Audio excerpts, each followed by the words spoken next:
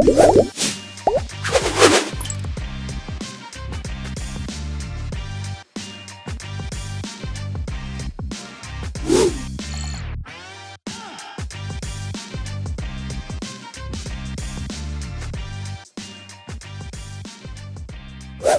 hi there, and welcome to Connect, the weekly podcast of the California MBA, featuring one-on-one interviews with movers and shakers in the mortgage industry.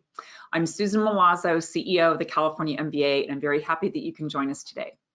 Before we get to today's guest, I'd like to thank our Connect podcast sponsor, Insellerate.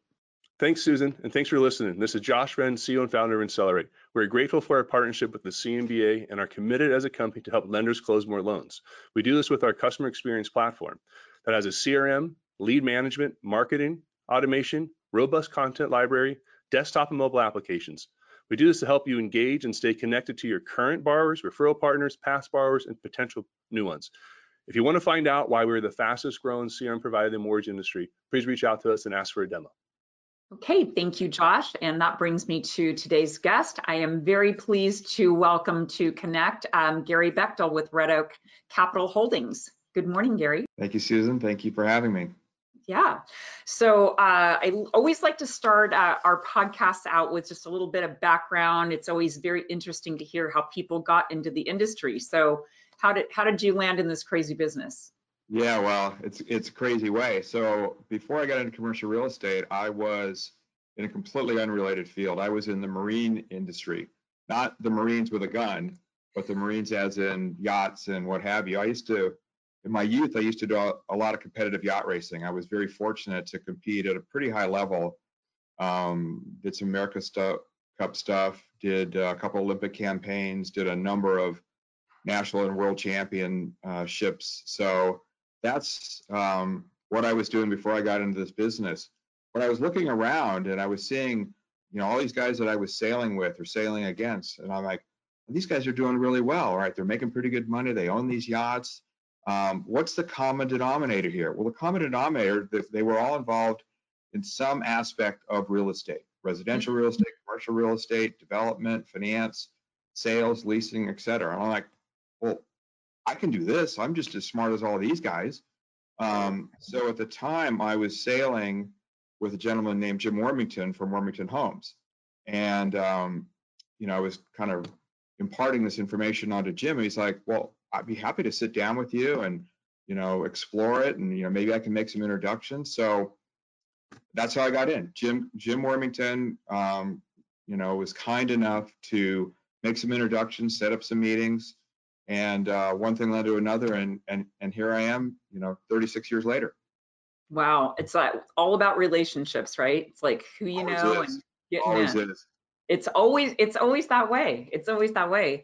So, Gary, you and I have known each other for several years, and recently you joined Red Oak. So I'd be interested to know kind of what drew you to that company.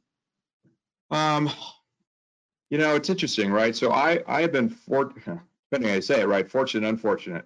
To be involved in the building, expansion, retooling of platforms over the years, be they mortgage banking platforms or specifically probably the last 22 years or so on the lending side.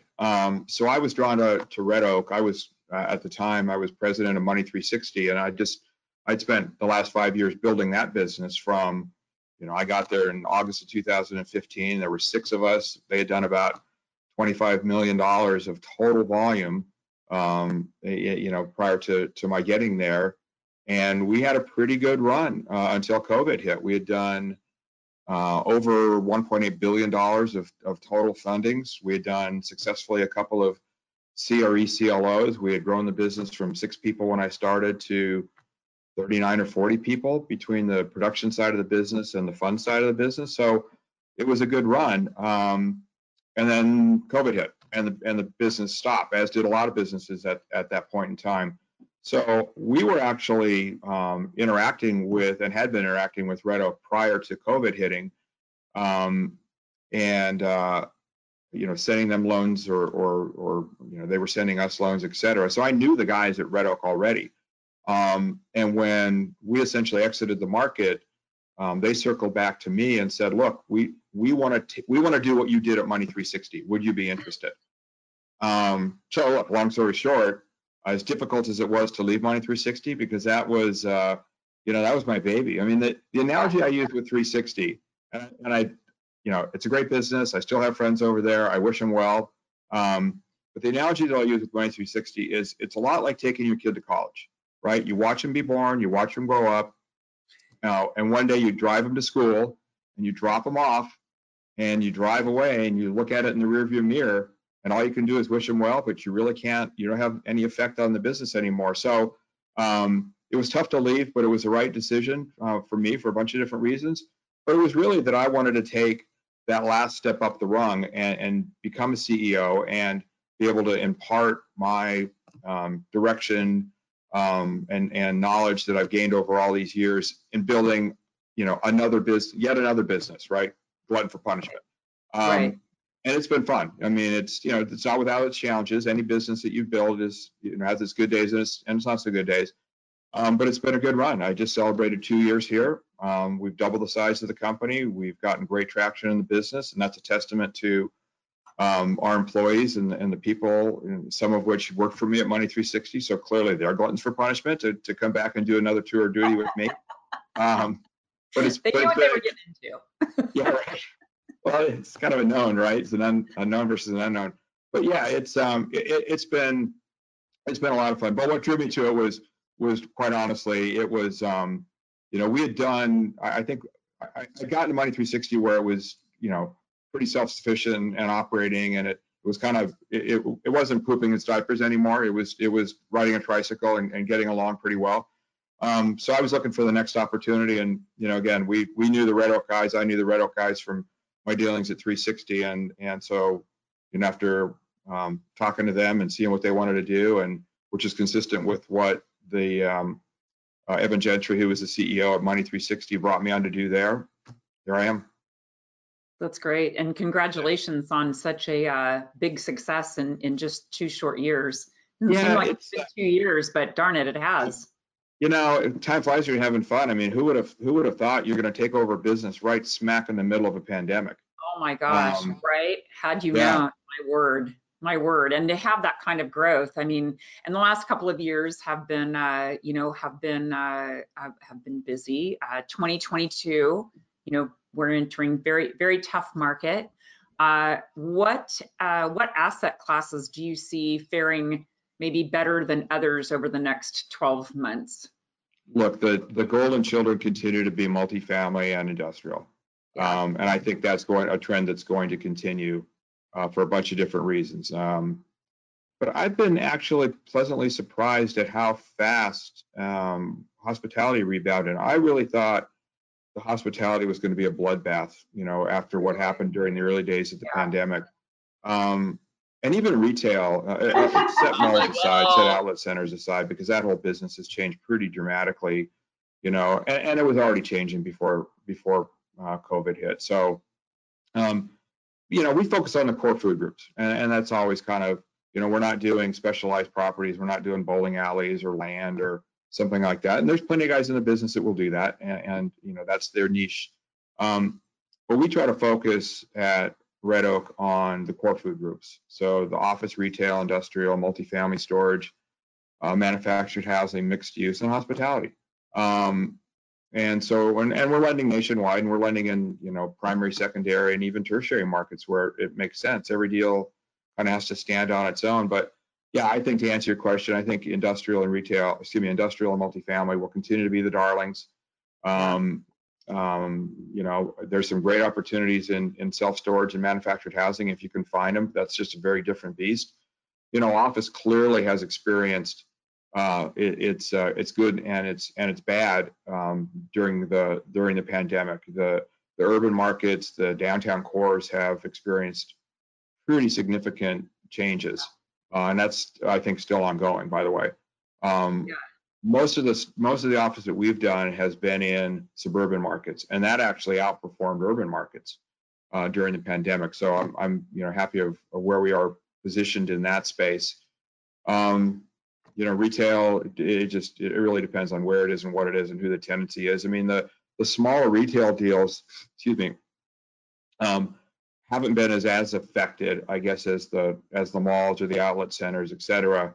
You know, you are somewhat Amazon proof, as it were, if you're a nail salon or a, you know, Right. a small retail establishment versus a big box retailer, right?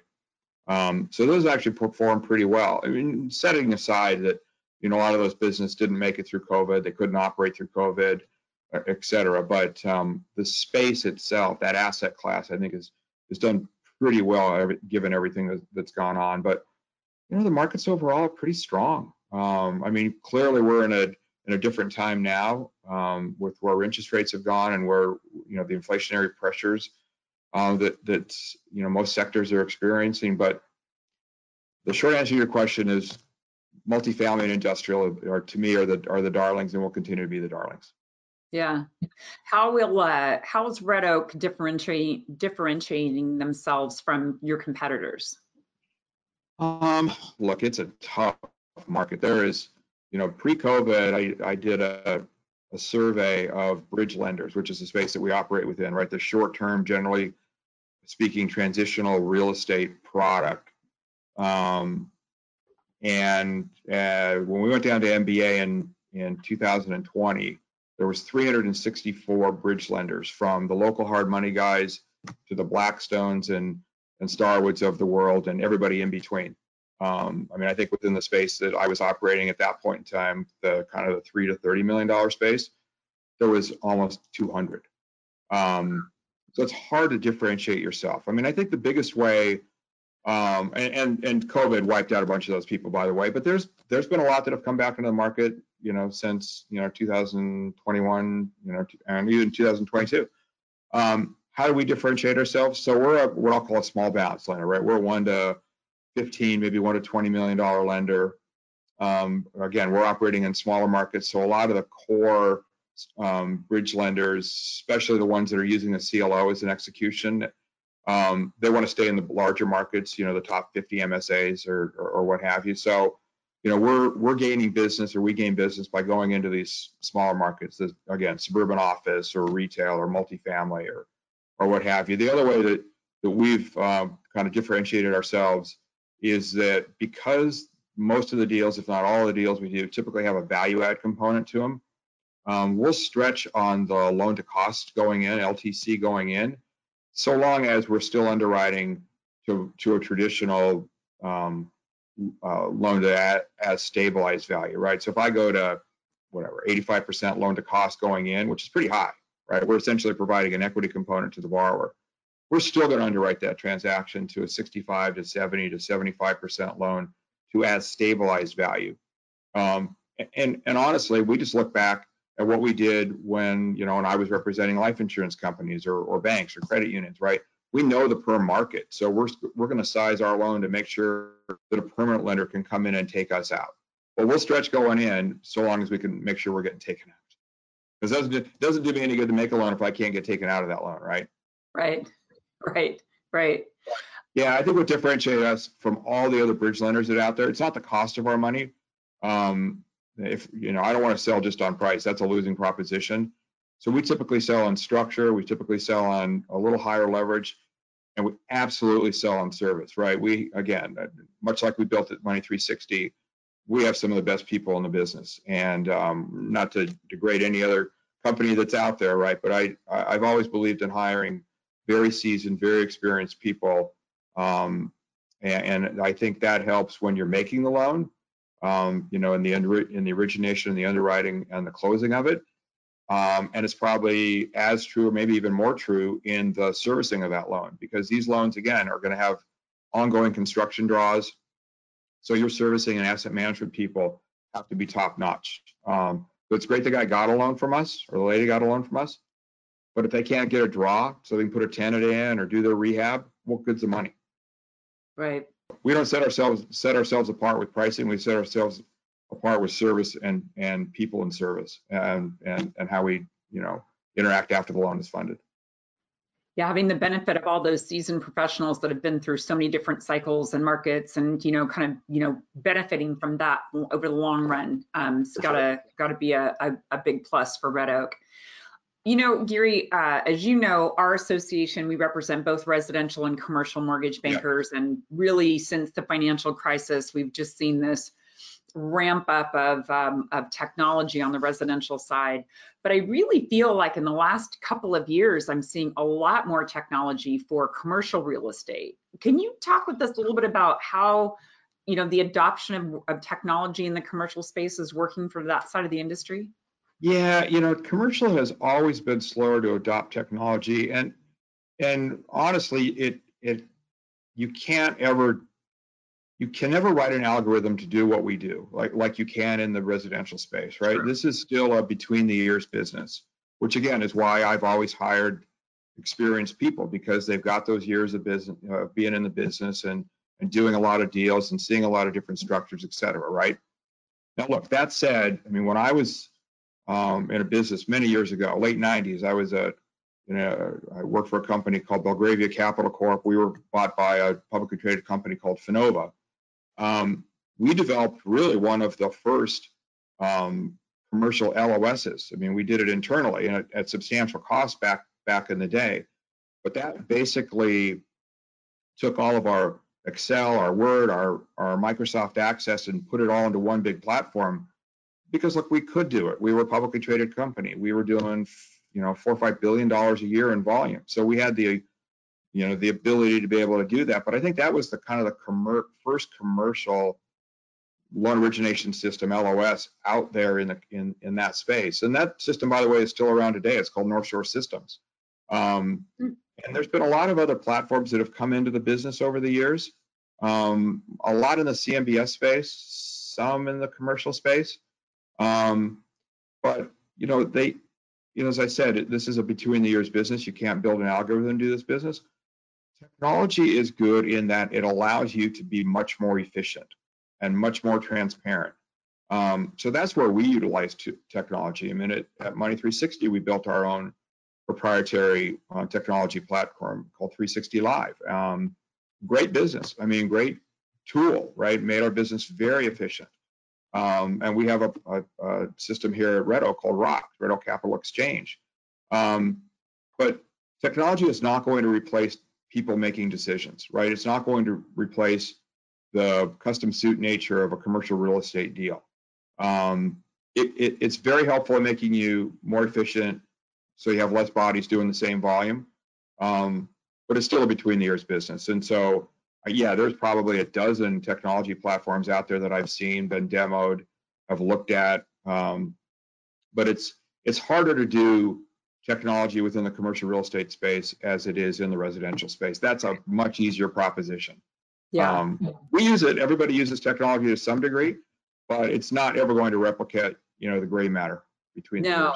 No, and yeah, that consumer, the consumer lending that residential lenders do is just a different animal, but it just is, totally. It's interesting to me to see, at least from my perspective, all of these technology companies popping up on the commercial side. So it'll be interesting to see kind of where they land here in the industry. Yeah, I'm sure we'll talk about this. We're actually going to, I think there's a technology panel at the upcoming Western States Conference, which plug for Western States, Yeah, not too much longer. You've always been a big believer in mentorship and giving back to the industry. I know that's why you wanted to join our leadership, so you could give back. Can you share with us who've been some of your mentors in your career? Yeah, it's well, clearly Jim Wormington, who got me into the business, and I, depending on the day, thank him or curse him for that. So I'd probably say Jim was my first mentor. My first boss in the business, when I started back in '86, I worked for the Allison Company, and I moved down to San Diego. I was living in Orange County, moved down to San Diego, and worked for a gentleman named Fritz Swinehart, who'd been in the business for an extended period of time. So I'd probably say Fritz was my first mentor, because I literally didn't know. I barely knew how many square feet in an acre, right? I didn't know. I had no presence in commercial real estate. I had to learn the business ground up, because I'd been in a completely different industry. I went from the top of that field to the bottom of commercial real estate lending as an analyst. And so Fritz, really helped me learn the ropes, and I'd say he was my first, other than Jim, and really probably my longest mentor that I had in the business, and really helped give me a better understanding of how you want to do business and how you should conduct yourself. And that's what I've tried to do through my entire career. It's always nice to look back at those people who've helped us, be successful in our careers and let us do something that we love. So it's always nice to think about them. I'll tell you a funny story. Funny, not a story, but so I worked for Fritz in 1986 through, I don't know, 89. When I moved up to Orange County to open an office for Pacific Southwest Realty Services. And, maybe it was 90, whatever. Years later, when I was with Guy Johnson at Johnson Capital, I was COO at the time, Fritz came to work for me, came to work for us. So full cycle, right? You never know. Yeah, full cycle. That's for sure. That's for sure. Which is, again, why you want to always conduct yourself. It's a relationship business, as you said earlier. So you are chair of the 2022 Western States Craft Conference, again, back at the beautiful ARIA. You want to share with the listeners a little preview of what they can expect at the conference this year? This is going to be a lot of fun. I mean, I was chair last year and really had a lot of fun. So again, was happy to be able to be chair again this year. It's this is the largest event other than Big MBA in the country. It's the biggest gathering of lenders and mortgage bankers. And I think it's been going on 25 years. I've been going to it ever since I've been in the business, Susan. Mm-hmm. But I think we're going to have a pretty good agenda this year. As I just touched upon, we're going to have a technology panel, which we have not had before. Right. And so I think that's going to be interesting. We're going to do a marketing panel with what I'll call the new blood and the old blood of what's worked historically from a marketing standpoint. How do you get your brand out there? How do you generate deal flow? How do you, if you're a lender, how do I get my message in front of people? But also we're going to have some of the younger folks that are newer in the business, because they've got a different take on the business, right? We all use social media, but that's their world, right? They know that upside and up one side and down the other. Whereas, old guys like me, we're more, we're going to use email, or we're going to use this. So I think we're going to get a good blend of the two different approaches to the business that I think is going to be conducive to people learning. We'll have what I'll call kind of our traditional side of the business, where we'll have, Mary will come in and speak big macro economic picture. Hassam Naji has agreed to speak to us a little bit, and then again, I'm looking forward to this, as I did last year. I'll have the opportunity to sit down with him after his presentation and do a little fireside chat, as it were. And then we'll also do some panels on structured finance. We'll do some panels on permanent finance. So I think it's going to be pretty well-rounded. A lot of different topics, a lot of different people sharing their views, sharing their experiences. So I think it's going to be great. I was really happy with the ARIA last year. I mean, as much as the win it was a great place, I think the ARIA is actually nicer and more conducive to this conference. It keeps everybody kind of in one spot. Yeah, so that was a nice, I think, a nice switch for us. And we are looking forward, of course, to being back at ARIA here in just a couple of weeks. Yeah. And you also, this year, you've been a member of our board of directors, but this year you joined our executive board. Can you share with our listeners why you volunteer your time and why you would say it's important to support the California MBA? Yeah, so again, this gets back to giving back, right? And whether I'm giving back to people within my company or people outside of my company, this is a business that has given me, a great opportunity, and it has been very good to myself and my family. So whatever I can do to give back, whether that's mentoring people that are new in the business, whether that's donating my time to other organizations like the California Mortgage Bankers Association. I mean, to me, California Mortgage Bankers is the preeminent force in real estate, whether it's residential real estate or commercial real estate. I mean, it's not just the conferences that we do; it's the advocacy we do. It's the legal work we do up in Sacramento, and so I was excited to be able to join the board, a couple of years ago, Susan. I'm very excited to have been and very honored, by the way, to be asked to be on the executive board. So I'm looking forward to that as well. But I think the more we can give back, especially as we get deeper into our careers, to an industry that's been very good to me and very good to most of the people in the that are part of the California Mortgage Bankers Association. I wish I had more time to spend on it and devote to the other committees and what have you. But it really benefits our industry. I don't think people realize out there how much you and the other members of the CMBA staff and our council and our legislative guys that are beating the streets in Sacramento do to further our industry and make it so we can actually operate, given a lot of the roadblocks that our legislators seem to want to throw up in our industry. Yeah, they're never without a bunch of ideas. Right? They just, unfortunately, don't always think them all the way through. Yeah, well, that's our job is to educate them. So thank you. Educate them and bring it to their attention. Like, did you really think about this? I know. Well-intentioned, but it's like, it's not really how the industry works. Let me kind of share that. Again, I'm very excited to be both on the board and now on the executive board and give back to an industry that's just been great to me and my family and look forward to doing it for many years to come. Excellent. Well, I really enjoy working with you, Gary, and thank you for your support. Well. Thanks for sharing with others why they should also support the California MBA. And I will see you in just a couple of weeks at the Western States Craft Conference. Yep, I will be there. And thank you, everyone, for joining us on today's episode of Connect. To visit all of our episodes, you can follow us on our YouTube channel. We're also available on Apple Podcast, SoundCloud, and Spotify. That's it for this week, and we'll see you next time.